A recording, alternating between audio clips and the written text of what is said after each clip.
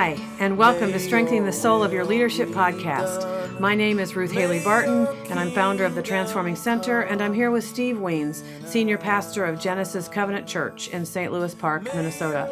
Steve is also a Transforming Community alumni, which means we spent a lot of time laughing, growing, and being transformed in the presence of Christ in community with other leaders. Well, here we are, Ruth, season 4. Wow. Oh my goodness. I can't wait for this one. Well, I can't imagine that you're not completely bored by now. No, really, So the title of this season is Seeking God in the Crucible of Ministry, and it's based on your book, Strengthening the Soul of Your Leadership. And this is how I got introduced to you, really. A friend handed me the book, and I was in a crucible experience, and I was dying, and I read the book, and then I signed up for a Transforming Community and entered it like 2 weeks later. I mean, that was back when that was possible. I think someone made it possible for me to attend. And that book and that Transforming Community experience had a radical impact on me. Well, that book came out 10 years ago. Yeah. And now there's a second edition out. So it's an expanded edition and includes some new things. So tell us what's new about this second edition. Well, it has a new foreword from Gary Haugen from International Justice Mission, and we've also had a significant relationship as organizations. And so that's exciting because the book is now a little bit more connected with those who have a strong sense of mission in what they're doing. And so I love that.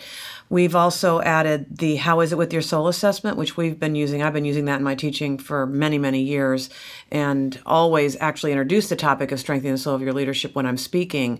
I always introduce it with this 15-question assessment, but now we've included it in the book, so we're hoping that people really benefit from that.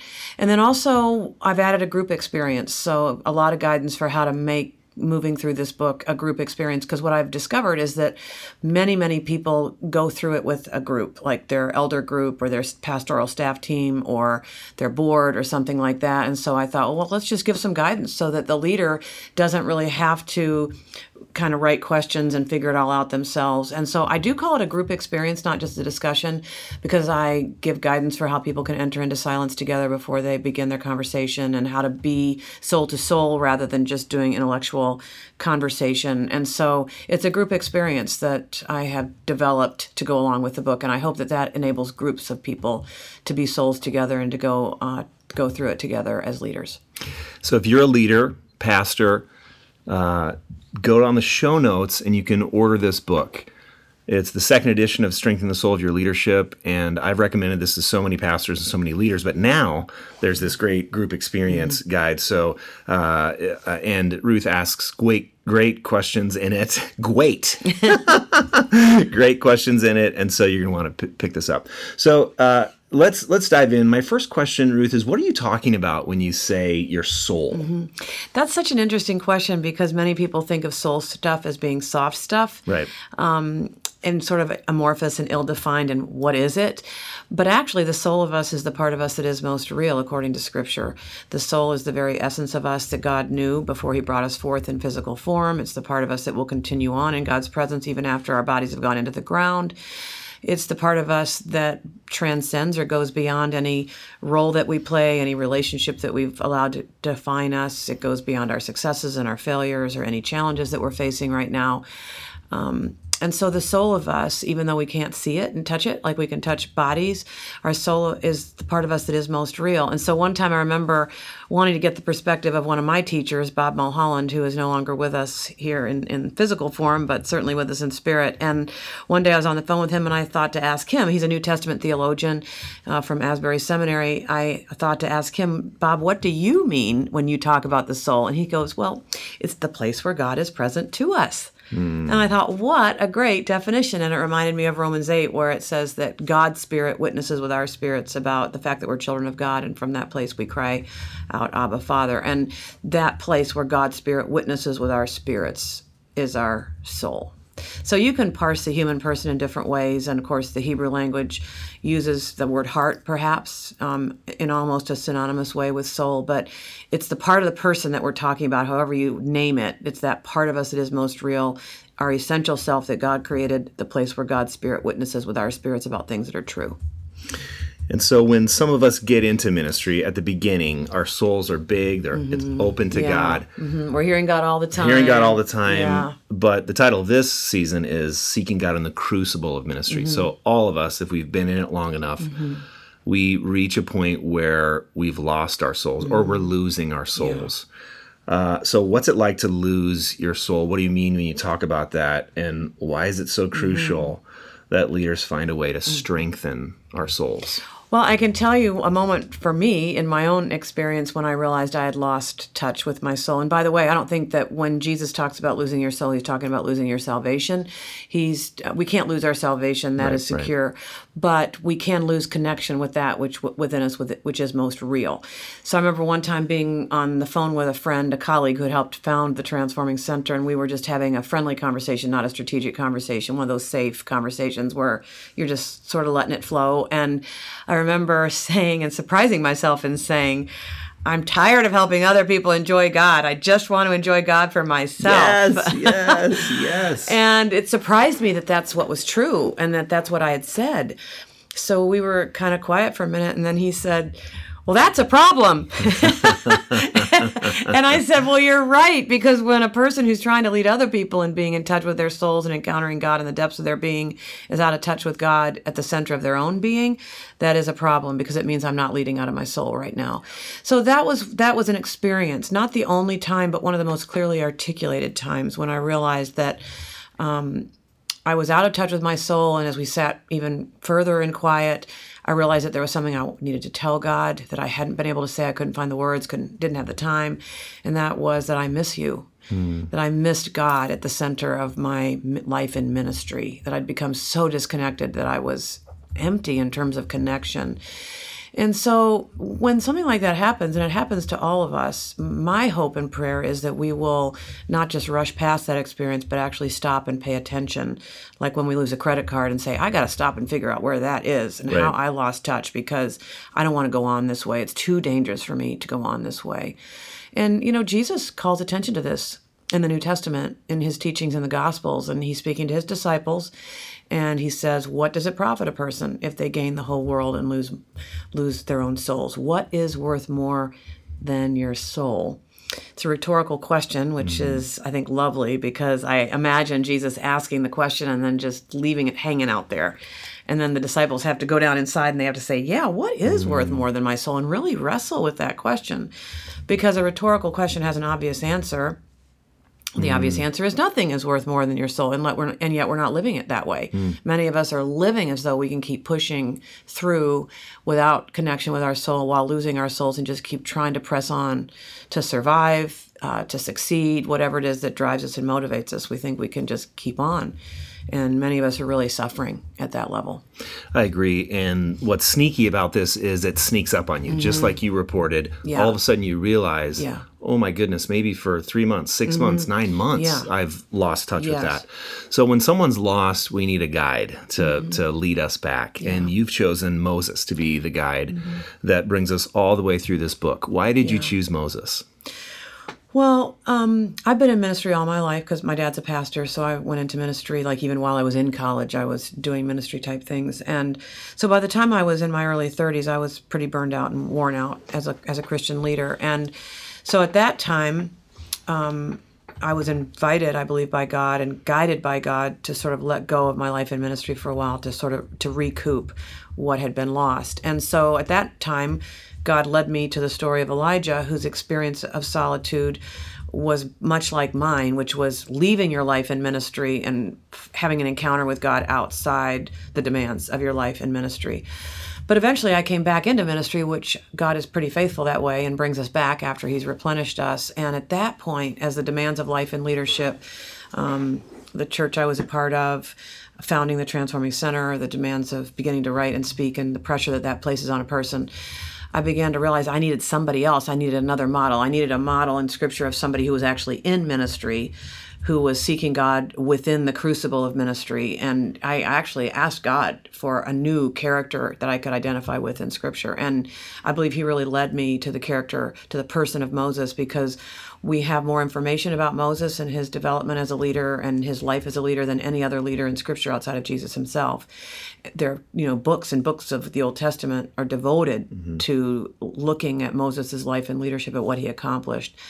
And Moses was someone who did seek God in the crucible of ministry. He didn't leave his life to seek God. He actually stayed within his leadership responsibilities, but sought God very faithfully. And so I realized, I want to learn from that guy, And the other thing I saw in his life was that he made it. Yeah. For the long haul of ministry, all the way from being called all the way till the time when he's sitting on Mount Nebo and God says it's time for you to let go and come home to me.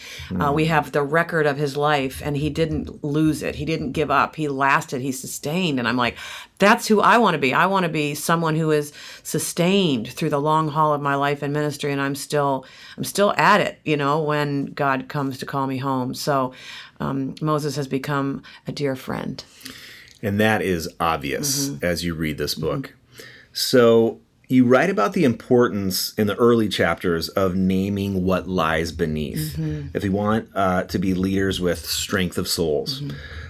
Please talk about how the very things that pull us into ministry become the very things that expose what lies beneath. Right. Well, there's a real difference between being called by God at the soul level and following God and responding to God and being driven by our egos or being driven by what is unresolved within us. And Moses's call to leadership exposes a kind of unhealth in him. Moses was wired to make a difference, so he was a natural leader, and he was naturally wired to care about justice. And I think because he himself was an underdog, he had a real connection with anyone who seemed to be an underdog. So we know the story that he was an Israelite, but that when he was born, it was a violent time for Israelite children because the Egyptians were very threatened by the power and the strength and the vitality of the Israelites. And so they had this idea to have the soldiers stand outside the door when women were giving birth and to kill all the male children. So Moses was born into a very violent and volatile situation. And so his mother, who did not want to lose her baby son, as any mother would, hatched this idea to put him in the bulrushes and send him out into the river, the Nile. And it so happened, by God's sovereignty, I believe, that the princess, Pharaoh's daughter, was walking by on that day, heard the baby crying, pulled Moses up out of the water, which is literally what his name means, pulled up out of the water, and decided that she wanted to keep him. And her, his older sister, Zipporah, was there watching and had the idea, why doesn't she let one of the Hebrew women nurse him until he's ready to be on his own? And so he ends up eventually as a very young child living as an alien in a foreign land, living as someone who didn't belong and a victim, really, of the violent and oppressive regime that he was born into. He didn't have a choice about being ripped from his family of origin and taken into the palace of the Pharaoh. And so I think what was deeply within Moses was a sense of himself as an underdog and a victim, and he had a lot of unresolved anger about it.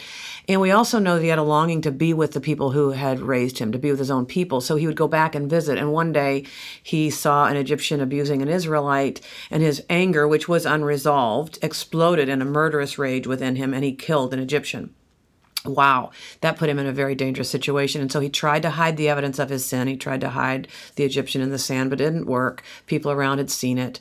So the next time he came back around and wanted to intervene and be helpful to two Israelites who were fighting, they were like, no thanks. Every time you get involved, somebody ends up dead. We don't need your kind of help. Yeah. I mean, that's what happens. And so Moses' leadership, his natural wiring for leadership, which was real and God-given, was still at the mercy of his unresolved anger and his unresolved issues around family of origin and what he had experienced early on. And so at that moment, even though he was wired for leadership, God could not use his leadership in its current state until he was able to acknowledge what lay beneath his drive and his violent outbursts and his violent anger. So all of us have dynamics like that drive us to do what we choose to do in the world. And sometimes we're driven by unresolved issues, unresolved emotional issues. And so I believe that the journey of strengthening the soul of our leadership begins with acknowledging what lies underneath and what's driving us and what becomes destructive if it's left unexamined. So would you say it's true that all of us have something that lies Yes. beneath? Yeah. And to the degree that it's not being transformed, we will hurt people. Yes. Some of us Yes. in more overt ways, some of us in more sneaky, subversive ways. Yeah. So how does a leader discover what those things are even? Yeah. Well, first of all, to pay attention to what's really happening in our leadership. So Moses took himself out of the action. When he saw that his leadership was volatile and unrefined and unable to be used by God, well, I don't even know if he was aware of God at that time yet, but the fact that others had seen what was going on underneath and driving him meant that he couldn't avoid it anymore. And so he literally takes himself out of the action, and he runs away to Midian, and he enters into what I would call a really significant experience of solitude, even though he doesn't probably know what he's doing yet. Solitude works whether we know what it is or not. We don't even need to understand it, but solitude will do its good work. And in this case, it was in solitude that God began to reveal to him what had shaped him and the anger that was unresolved, because eventually he marries Zipporah and has a son and calls that son Gershom as a way of owning it. Like, he owns his stuff, and he says, I have been an alien in a foreign land, and that's why I'm so angry. And that's what's driving my murderous rages. And he owns it, and that then opens up the transforming journey.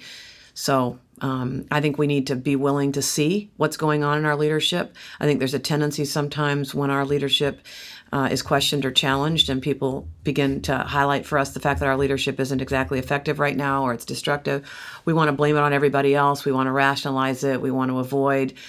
But, we're going to have to own it and see what's really happening. And then I believe we need to take it into our solitude for a real encounter with God. And then in that place, solitude becomes a place of conversion for us. And once we've taken into a place of solitude, and maybe we can name it, what are some safe places we can take that to, that where we won't automatically lose our jobs, or where do we go with that? Yeah.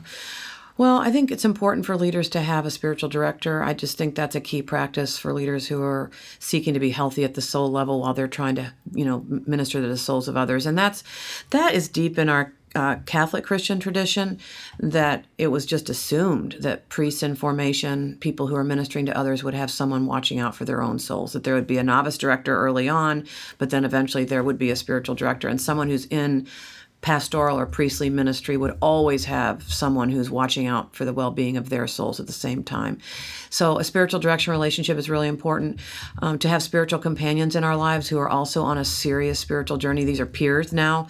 These are people that are also wrestling to allow God to meet them in the context of their leadership, and to refine it and to make it usable in God's hands, to have peers either in group spiritual direction or a spiritual friend, someone to whom we do not hide, from whom we don't hide, but we're willing to bring everything. And Thomas Merton talks about the fact that the most important thing about having a spiritual director or a spiritual friend is that we're willing to bring everything and to allow everything to be seen. What's false, what's true, what it is that we're not even sure of, that we're willing to bring it all and let someone else see it rather than hiding, which is our normal tendency.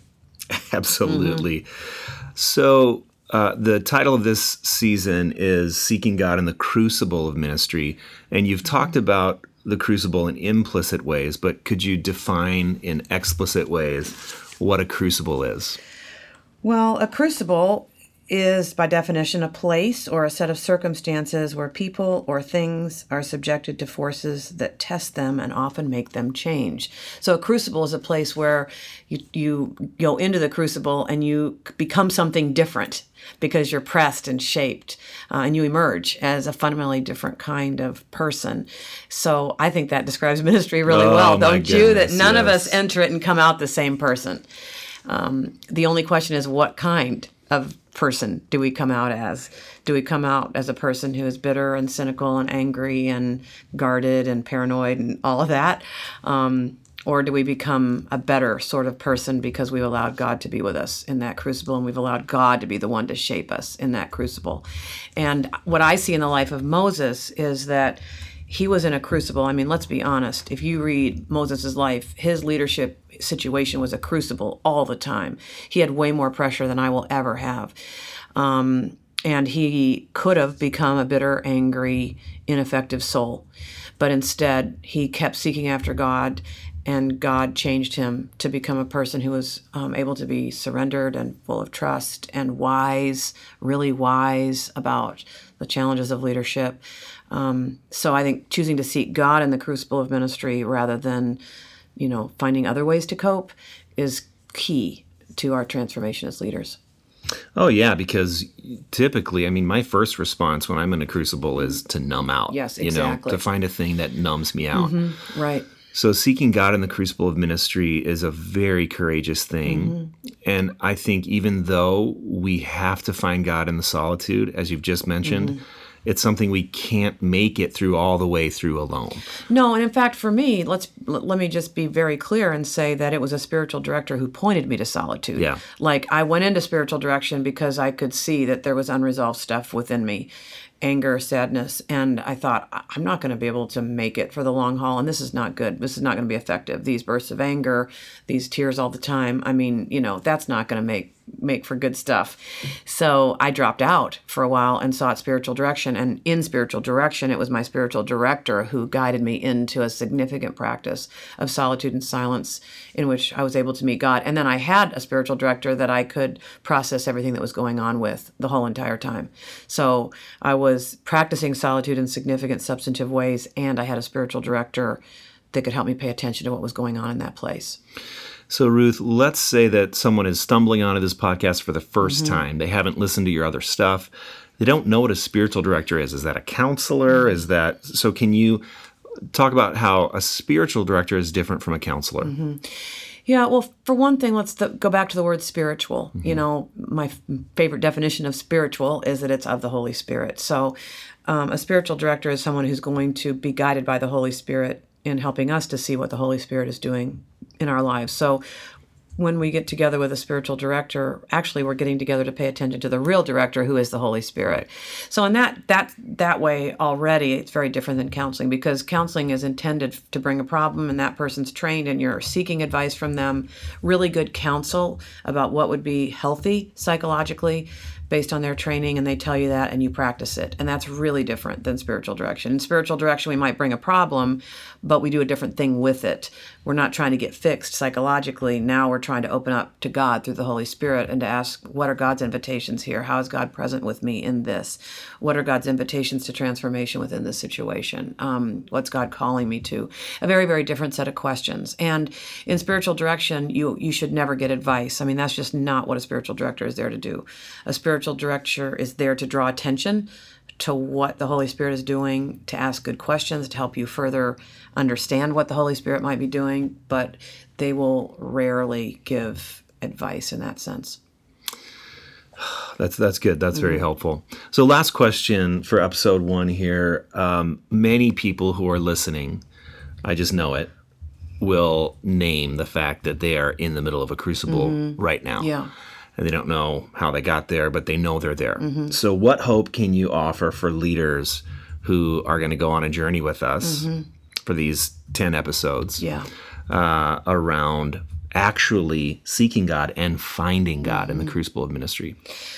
Well, I think that the fact that any of us can name the truth like that any of us can be in touch with the fact that perhaps we have lost or are losing our souls in the context of ministry, or that we've lost touch with our best selves, or that we're just going through the motions. That was another thing I wanted to mention, is that we can stay in ministry but just be going through the motions and really holding ourselves back from God and from people.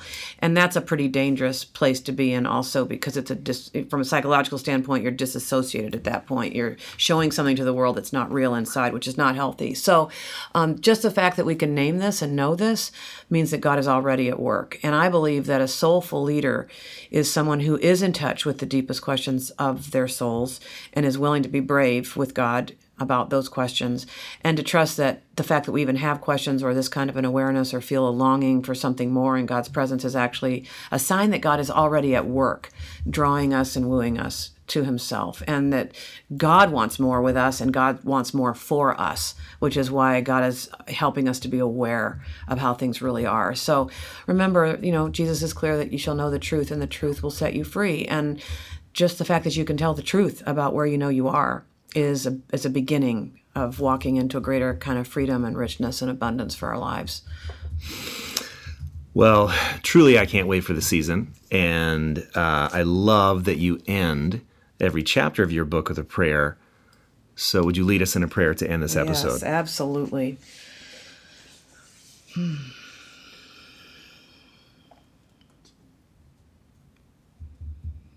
O God of such truth as sweeps away all lies, of such grace as shrivels all our excuses, come now to find us, for we have lost ourselves in a shuffle of disguises and in the rattle of empty words. Let your Spirit move mercifully to recreate us from the chaos of our lives. We have been careless of our days, our loves, our gifts, and our chances. Our prayer is to change, O God, not out of despair of self, but for love of you, and for the selves we long to become before we simply waste away. Let your mercy move in and through us now. Amen. Hey everyone, thanks so much for listening and being a part of our conversation today. As part of the launch of the expanded edition of Strengthening the Soul of Your Leadership, we're offering some special bonuses when you purchase the book. So if you'd like to take advantage of that, just visit us at transformingcenter.org for details. If you've enjoyed this podcast, we would love to know. Please leave us a comment wherever you listen to the podcast and subscribe so that you will automatically receive upcoming episodes. May your